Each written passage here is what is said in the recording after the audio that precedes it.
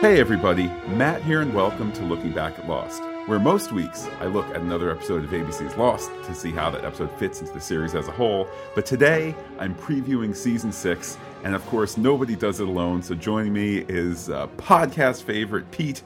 Pete, of course, a star of the PH Geek family of podcasts, so hello Pete. Hey Matt, how are you doing? Fantastic, great to be talking to you. How are things all the way over by you? They're well. Well, I'm glad to hear that. I know that we spoke for the 100th episode of the series. Having you here to talk about Season 6, I think it would only be fitting to first hear your thoughts about Season 5. We would have had you do that back in late October, early November, but a little something called Sandy made that difficult.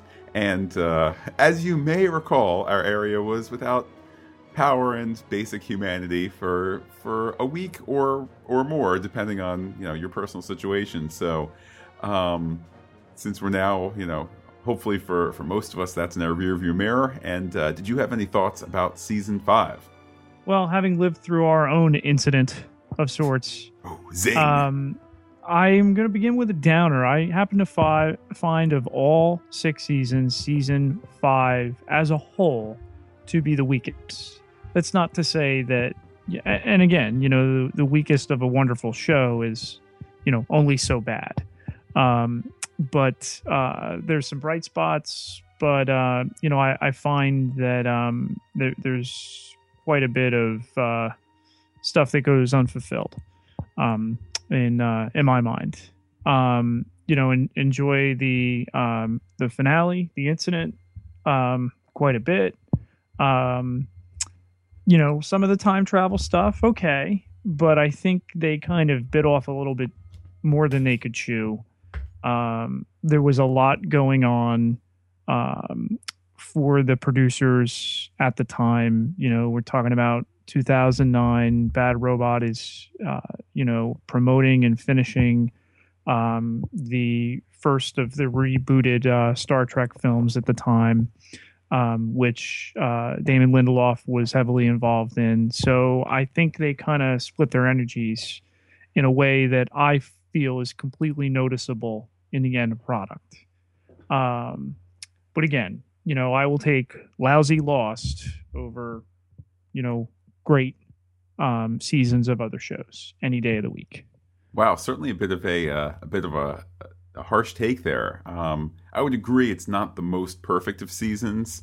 As I've discussed on previous episodes, there some little things that jump out at me are the casting of young Richard and young Eloise. I mean, I don't know what you're going to do because the actors are, on the older end. So I'm not saying, really stretch their faces back and put them in funny wigs and try and get by. But right, that kind of sticks out as a bit of a I don't know, a rough patch. Also, I think the sudden decline, or maybe decline is the wrong word, the sudden suspicions that Juliet has about Sawyer's fidelity once Kate has returned, it kind of seems out of the blue. I mean, it's not a little abrupt. I agree. Yeah, and I mean, on the one hand, you can kind of, nobody wants your significant other's sort of ex. I mean, not that they were in kind of real terms, but in dramatic terms that was the case. You kind of don't want that ex to show up. The flip side is they've Sawyer and Juliet have 3 years under their belt. You telling me you can't weather Kate for a little while? But I guess that's that you mentioned that 3-year gap, and really all we get out of it is okay. Sawyer and Juliet become a couple, and Jin learns to speak English. That's really what happens in 3 years. I just feel like logically that's a very big hole in the overall season when you think of how much time we've spent with these people. And again, you're not going to get 3 years worth of stories, but it just feels like, hey, we had 3 years and now it's been 3 years. And, I just think it's things like that really kind of draw attention. I would refer to it as a narrative eyesore. Wow. The skipping of the 3 years or the season as a whole? No. That things like that. Again, okay. Stacking my seasons, I would call this the weakest, as I said. But I just think there are things that really draw attention to themselves to earmark this as, in my opinion, the weakest. Now, just out of curiosity, as we mix shows here for a moment, did you feel similarly and if you haven't seen Battlestar Galactica, why don't you fast forward about 30 seconds here? In Battlestar Galactica, where they land on New Caprica, I believe it is, and they then immediately cut forward. I don't remember. I don't think it's quite 3 years. You're talking end of season 2. That happened 1 year later. Yeah, Baltar puts his head down and picks it up, and it's a year later, and it's a completely different show. Your thoughts on that? I thought that worked. I thought we got so much filling in the blanks of what happened that it was believable. And, around that time, there were a number of shows that did that, and that became very much in vogue. But I just felt like, for all of, and again, one of the other narrative eyesores that I refer to, for all of the mythology of Dharma, I feel like even then we still only scratched but that surface of it. And it's not like I'm even really yammering for a lot more clarification on what happened. I mean, would it have been nice to figure out the DeGroots and Alvar Hanso and all that stuff that was teased so early on that never, ever pays off? Yeah, it would have. It doesn't detract, but it attracts attention from a thread standpoint. I agree. It would have been cool if they could have worked in the DeGroots and Alvar Hanso. I think, if nothing else, their absence just highlights the fact that for all the wonderful putting off of answers that season 2 is, where it's just incredibly slow and in this kind of wonderfully, come on, next episode, get here sort of way. So much about the Dharma / Hatch / DeGroot,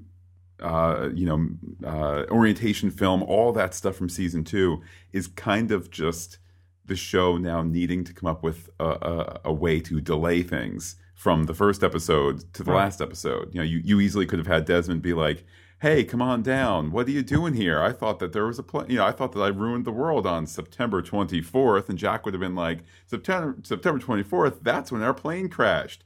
Matt, it was September 22nd, and that's my birthday. So, yeah. Well, I do apologize. that was just a test for everybody at home, as well as you, Pete. Gotcha. But, I mean, bottom line being, I think that they didn't bring those people on the Dharma fringe, no pun intended, Bad Robot fans, didn't bring them back because ultimately they were just tails for the dog to chase and go around in a circle, the dog being us in this. It was something to have us freak out about for the entire season while they were telling their story.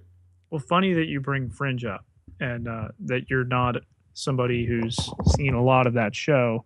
Again, 2009, they're in their first season. They're finishing their first season. And, same production company in Bad Robot, and they were flawless. So, again, you're 5 years into a 6-year show. They had set the end date the year before. They were able to stop, treading water, narratively speaking, and, move with a clear progression. I just think there's quite a few missteps. And plus, time travel stories are A, not told on TV very often at all, and B, hard to tell to begin with, particularly since we had known so much before their time traveling, which really kind of limited their flexibility. So, not that they painted themselves into corners in time there, but, I don't envy that task at all. But the whole, okay, Ben is a kid and Saeed and who remembers what and mythical, well, he's going to go to the temple and he's not going to remember and blah, blah, blah, blah, blah. And, that, again, they're really kind of threads that if we want to unravel the show, we very easily could from this weak point.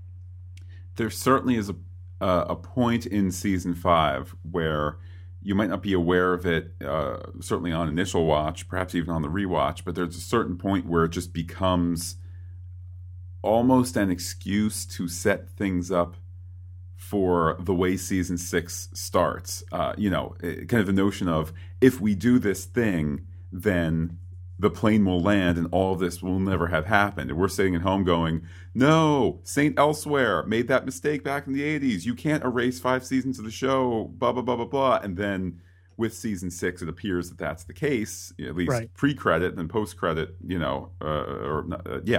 post title card. All of a sudden you're saying, what in the world is going on? And I guess that could serve as a natural segue to season 6 in a moment, but I'll just complete the thought by saying so much of the end of season 5, the business with the bomb and getting to the Swan construction site and so on and so forth, it's just an excuse to get to that point where you can then have on-island story, more or less present day. I mean, it's 2007, but the present day island story concurrent with the Flash Sideways. So your thought, Pete? I agree, and the Temple stuff being maybe the strangest of season 6. Yeah. Well, speaking of strange, before we jump right into season 6, mm-hmm. And I guess me calling it strange, that was just an attempt to segue. A better segue would be, Pete, you opened your remarks by saying that you wanted to start on a downer, which was interesting because we have a bit of feedback that has had... I've been saving for the next time that you were on, and for some reason I didn't do it the last time you were on. But it goes all the way back to when you and I did the Missing Pieces podcast, about those lost missing pieces. And it was a comment on the webpage left by LostFan815K, which I believe is also the Twitter handle of that listener.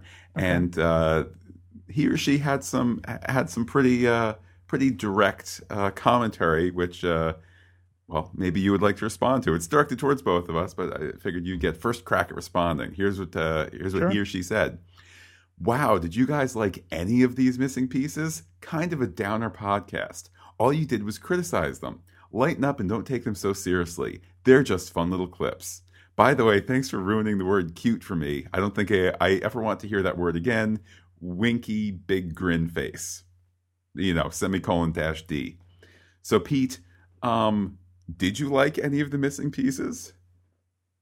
Yeah. Did you? I did, as I recall, and I think this takes us back to the summer, but as I recall, we did, overall, the missing pieces are not great, but if you're going to include them in the canon of the show, which was the show's intention, if you're going to have professional directors and writers and producers make them happen and call them canonical, then I think they get held up to the same light that Walkabout does, and that Across the Sea does, and that even Nikki and Paolo episodes do. That it's all the same light, which is where does it fit on the spectrum here? Yeah, I don't think we were harsh on them. I think we looked at them fairly, which is to say critically. I do think, if I can not be too cute for a moment, winky emoticon, there is greatly this misunderstanding in fandom between evaluation and, hating on something. And you can find faults with something and still like it. We like it in spite of its flaws and its faults. The idea, as I understand it, with any art is, to see the beauty in some things and find the cracks in others. And, all right, so we didn't have glowing reviews of things that appeared on the web only, but doesn't that kind of indicate, isn't that a self-fulfilling prophecy that you really kind of buried them? I mean, as I pointed out, not to rehash that, but as I pointed out, they're buried on the DVD, I would argue, for a reason. Yeah, and Well, I will just correct you, Pete. They weren't web only. They were also available exclusively on Verizon cell phones over the 3G network. So web only. Well, I think, yes, ultimately I would agree. It's just certainly not the post-smartphone kind of definition of web only on your phone. Did Lost Shill 815 have that service? And maybe through paying for that service, a lot of times there's ownership when we we lay out the money for it, and we feel obligated to like it, like a bobblehead. But yeah, I'm kind of baffled as to maybe why we have to like them, Matt. You know what? I think that you relating the missing pieces to a bobblehead appropriately places their importance in the canon. Because can bobbleheads be appreciated? Sure. Can they be valuable? Absolutely. Can they be treasured? No question. Are you ever going to see a bobblehead in the Louvre? No. But you can still like them for what they are. And you could still say, just like Picasso did some stuff where he'd towards the end of his life, draw with some crayons and sign a Picasso and be like, there, give me $500 so I can pay my rent. It's still Picasso. We love it. It's part of the discussion. Does it need to hang there next to fields of wheat? Not so much. I like the bobblehead metaphor too, in that, you tap a bobblehead and what does it do? It's neither yes nor no. It just does. So. Well, speaking of great segues, speaking of neither yes nor no, let's get into season 6, where do they stop the explosion of the hatch? Do they prevent the hatch? Do they land in LAX or don't they? You watch the first 5 minutes of season 6. The answer is yes, and you're horrified that they're erasing the first 5 seasons of the show. Then they go to commercial and they come back, and the answer is no, and you're once again, Lost has done it to you. You're completely confused. So, with that, Pete, what were your thoughts as season 6, as you were headed towards it, getting underway with it, watching it, etc.?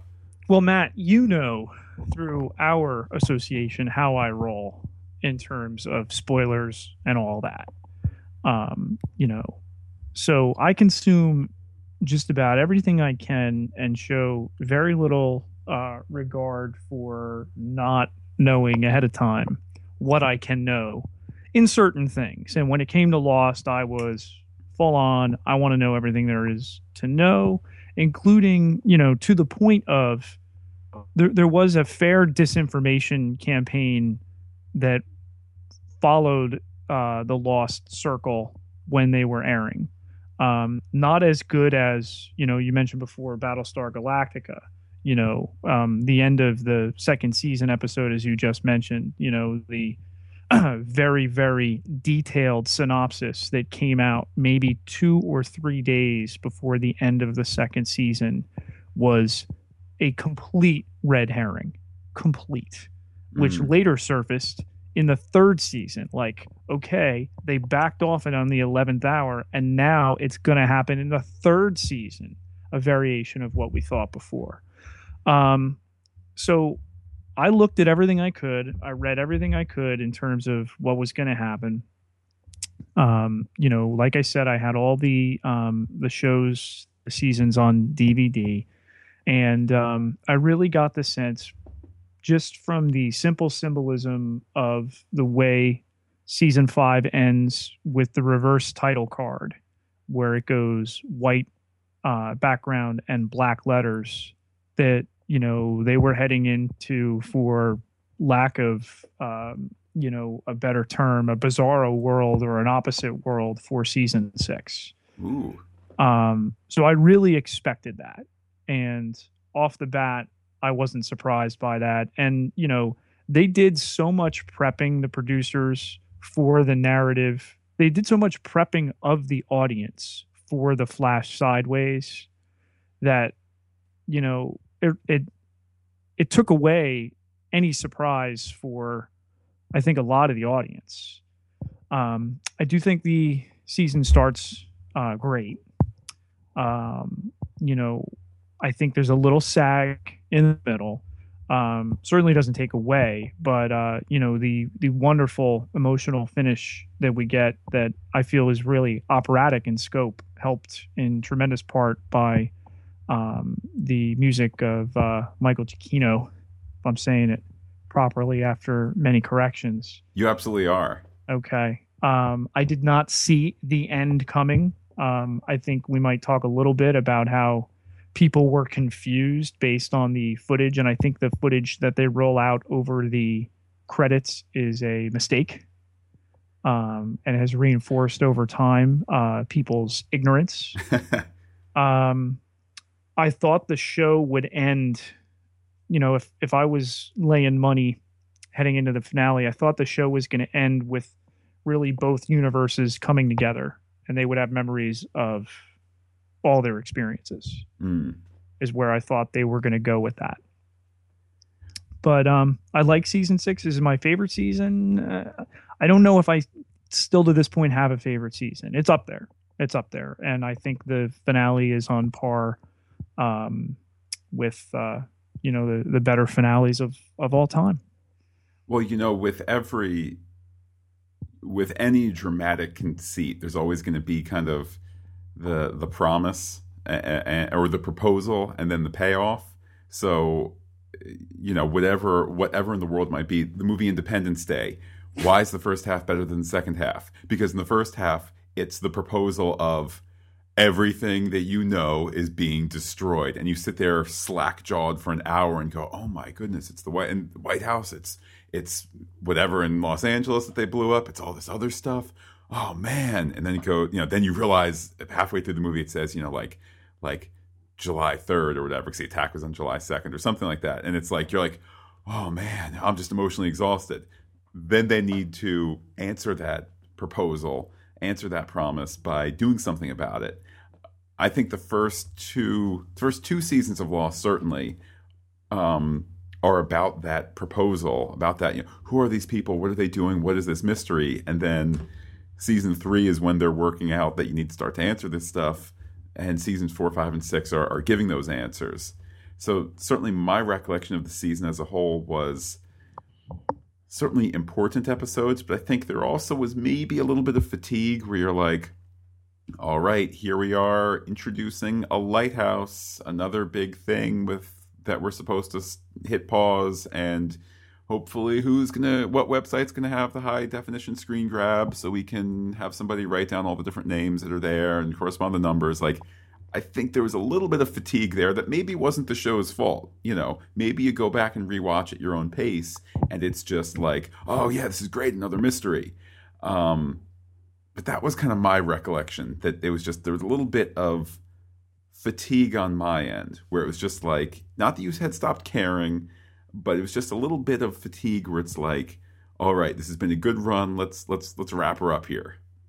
I would agree. Not on the level of season 5 for me, only because, we knew how everything in season 5 had to go. The Flash Sideways really opened things up, and, the alternate universe idea, which again, Fringe was dealing with, simultaneously. So you're talking about a production company that really had cornered the market in a type of storytelling. Well, I know for my part, I mean, I'm looking forward to getting into season 6 again. These, as I've said on the podcast before, we definitely are knee deep at a point here where these are, for the most part, episodes that I've only seen once. I've seen Ab Aeterno multiple times, Across the Sea multiple times.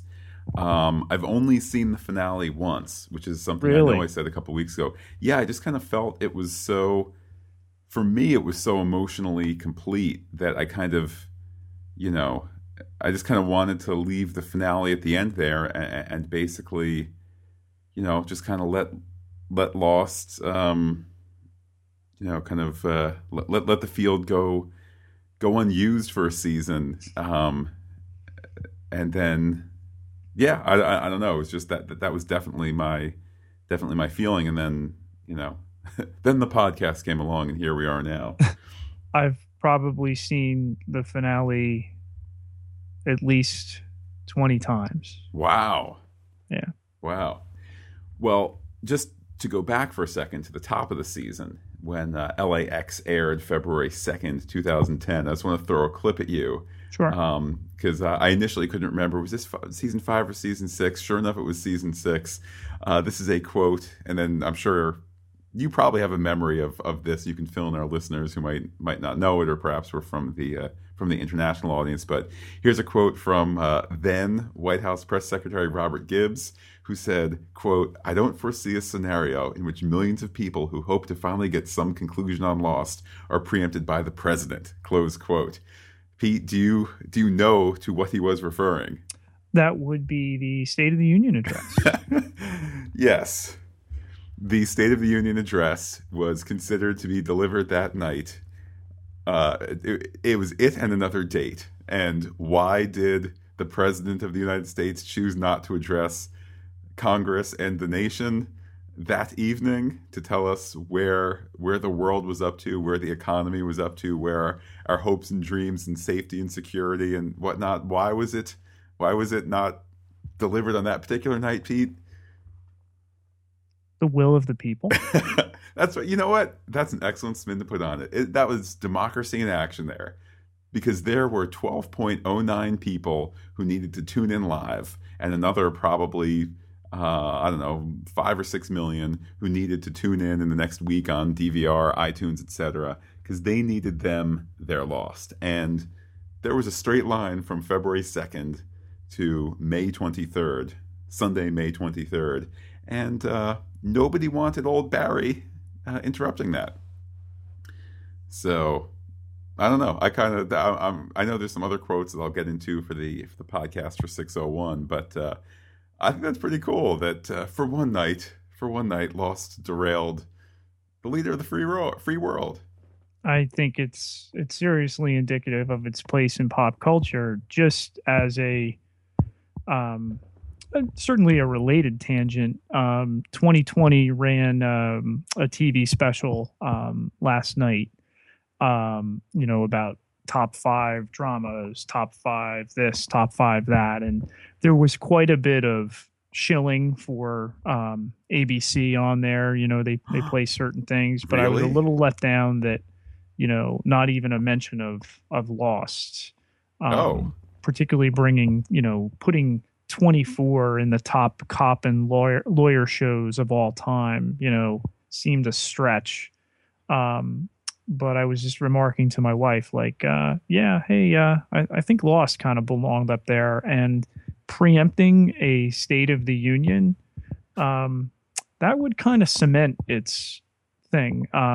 They also called MASH a comedy, which I completely disagree with, but c'est la vie. Not to turn this into the All Other Shows But Lost podcast. The MASH DVDs you can get now, you can choose to have the soundtrack, the laugh track on or off. Mm-hmm. And it's a much better show without the laugh track, because some of those jokes aren't, dun-dun-dun. Some of them are like, you sit and go they're jokes about the awfulness of life and people are dying all around you. And they're kind of laughing in the face of evil in front of them, and it doesn't require a laugh track. It requires you to sit and go yeah, sometimes life is pretty rough. Well, I didn't know until and again we'll not spend too much on this, but I didn't know until I watched this that the laugh track was very much against the producers' suggestions, and they did win the fight that there was no laugh track in any surgical scenes, which I think certainly sets it apart. But and there's a finale too that I would put the end on the level of the MASH finale, and I know that in some corners it's made that list. Well, a show that is the most watched finale of all time. What are some other episodes from season 6 that really stand out to you? You mentioned The Lighthouse. That's one I have very vivid memories of. LAX, certainly. And, correct me if I'm wrong. I want to say we got both hours right at the start. Yes. for both seasons 5 and season 6. Oh, let's see. Yes, season 5, Because You Left and The Lie, both aired the same night. Technically two separate episodes. Well, not technically, literally two separate episodes aired the same night.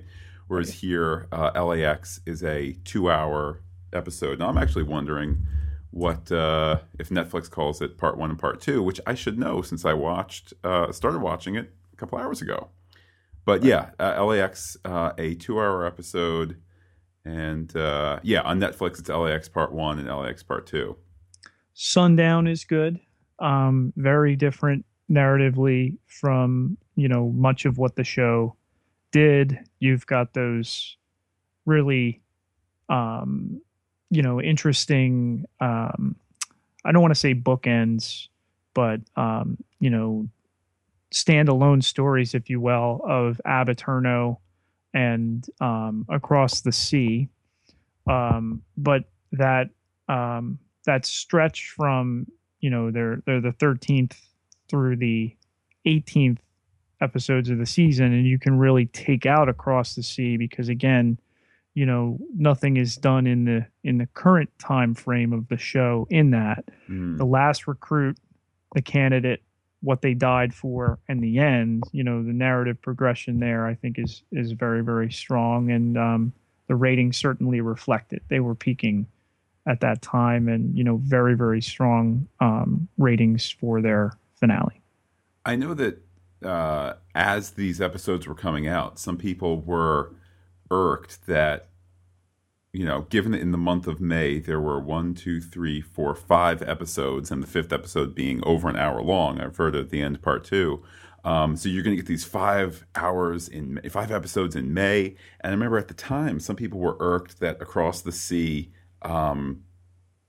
took up, like didn't continue the island, the present day island story.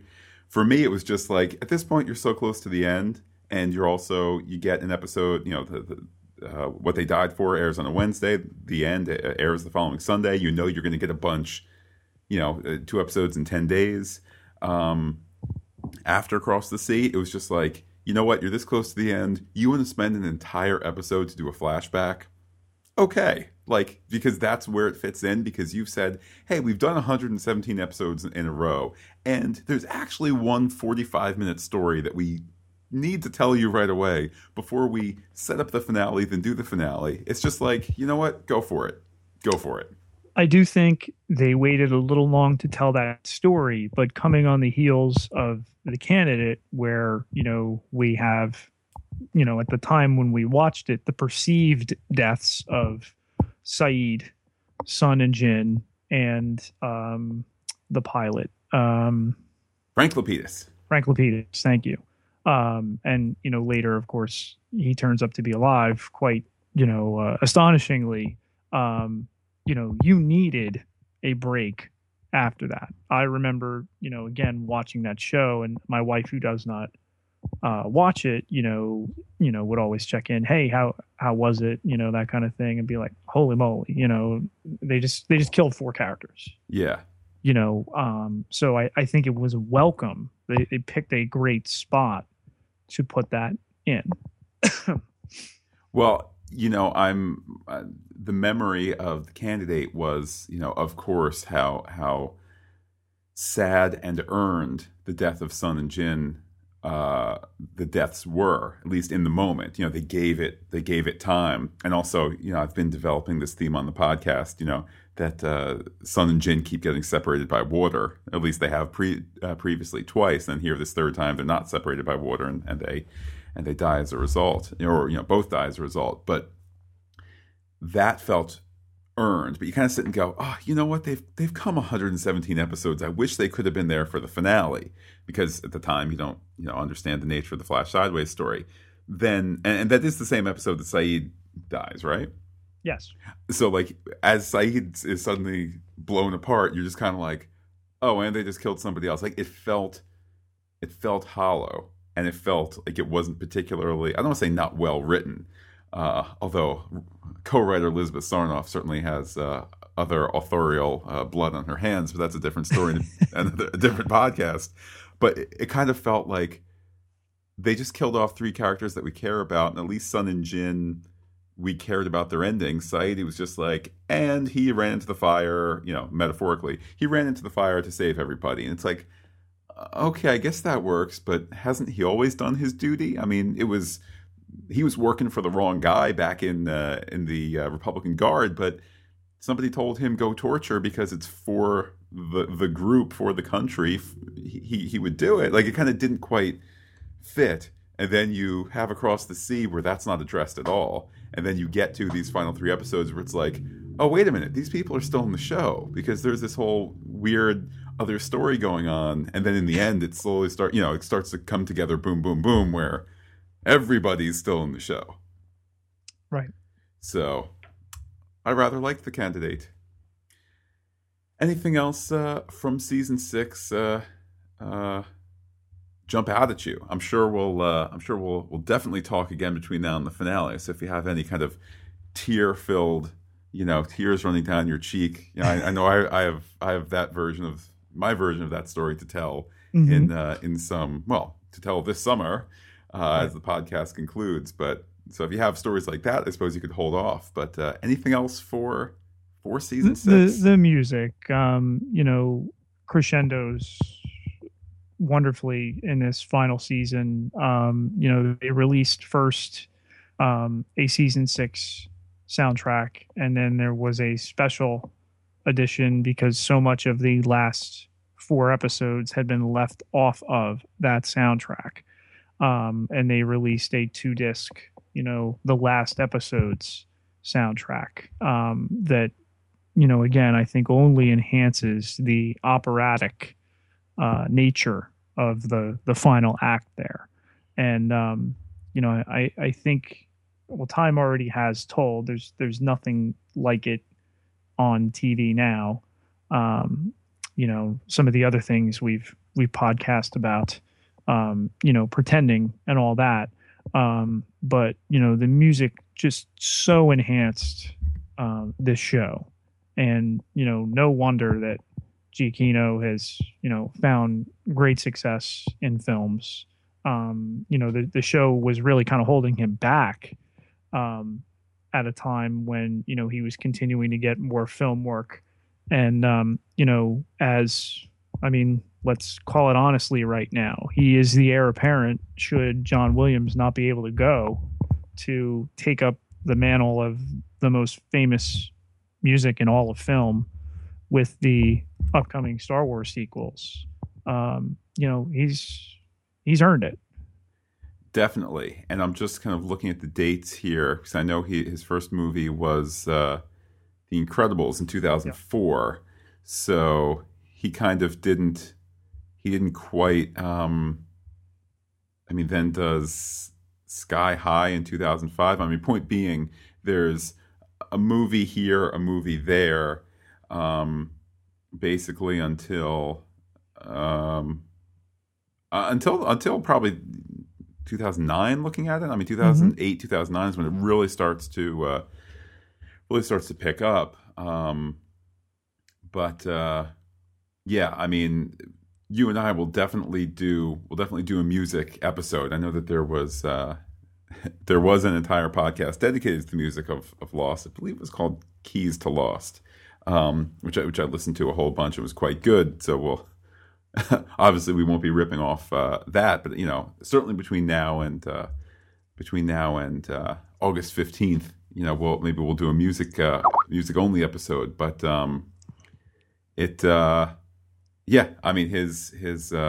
his contributions to the show are mighty indeed. And Pete, so have your contributions been today. And are there? I did just receive a little whisper in my ear from the powers that be. What have you been doing online lately? Well, some of us have larger ships in a bottle than others, Matt. But recently, with Arrested Development Season 4 on the horizon, and we still don't have a firm date in May for when the 14 fourth season episodes will bow on Netflix. But I worked out the math, much inspired by yourself. And with 53 days to May, I have started and I finished the second episode this morning. I am going to rewatch one episode a day of Arrested Development leading up to May 1st. Wow. And I am going to tweet during my rewatch. I have already watched these before. Within the last 2 years, I watched the final two seasons. I know you've not finished the show. But one episode a day leading up to May 1. And, a lot of times we have crossover in our audience. So anybody that is potentially interested in that, you can find me on Twitter at Peter, Pieter, J. Ketelaar, Ketelaar. And you'll see me every day. I'm going to vary the times, of course.